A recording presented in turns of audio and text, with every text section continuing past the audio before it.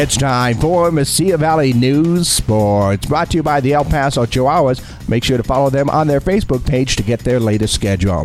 And according to the Sun News, the Las Cruces Bulldogs were not able to find a consistent rhythm on offense, defense, or special teams until late in the second half in its 63-35 loss to El Paso Eastwood to drop to 0-2. Centennial Hawks also suffered their first loss of the season 28-21 Friday night in La Cueva, and last Thursday the Oregon Mountain and Mayfield players kneeled at midfield after the public address announcer announced the first cross-city rivalry game of the season would be dedicated to Abraham Romero.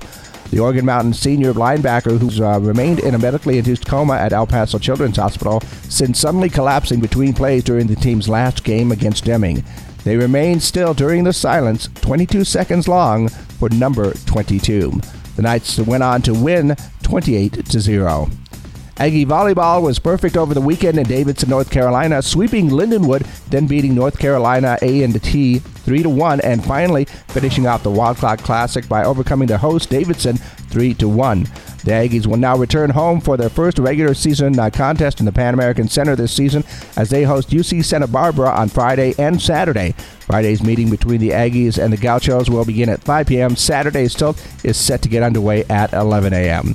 And it was another perfect night for some NM State soccer. This time it was the Aggies and the Vikings battling it out under the lights. Both teams came into the match with 1 win and 2 losses. NM State is coming off an impressive win against borderline rival UTEP, which saw the Aggies shut out the Miners 3-0 in a similar fashion to the way they shut out the Vikings, winning 3-0 on Saturday. And as everyone gets ready for Week 1 in the NFL, a lot of fantasy football drafts are taking place, including our own.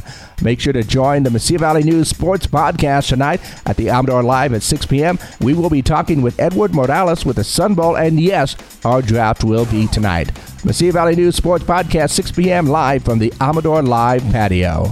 For Mesilla Valley News Sports, I'm Gino Aragon.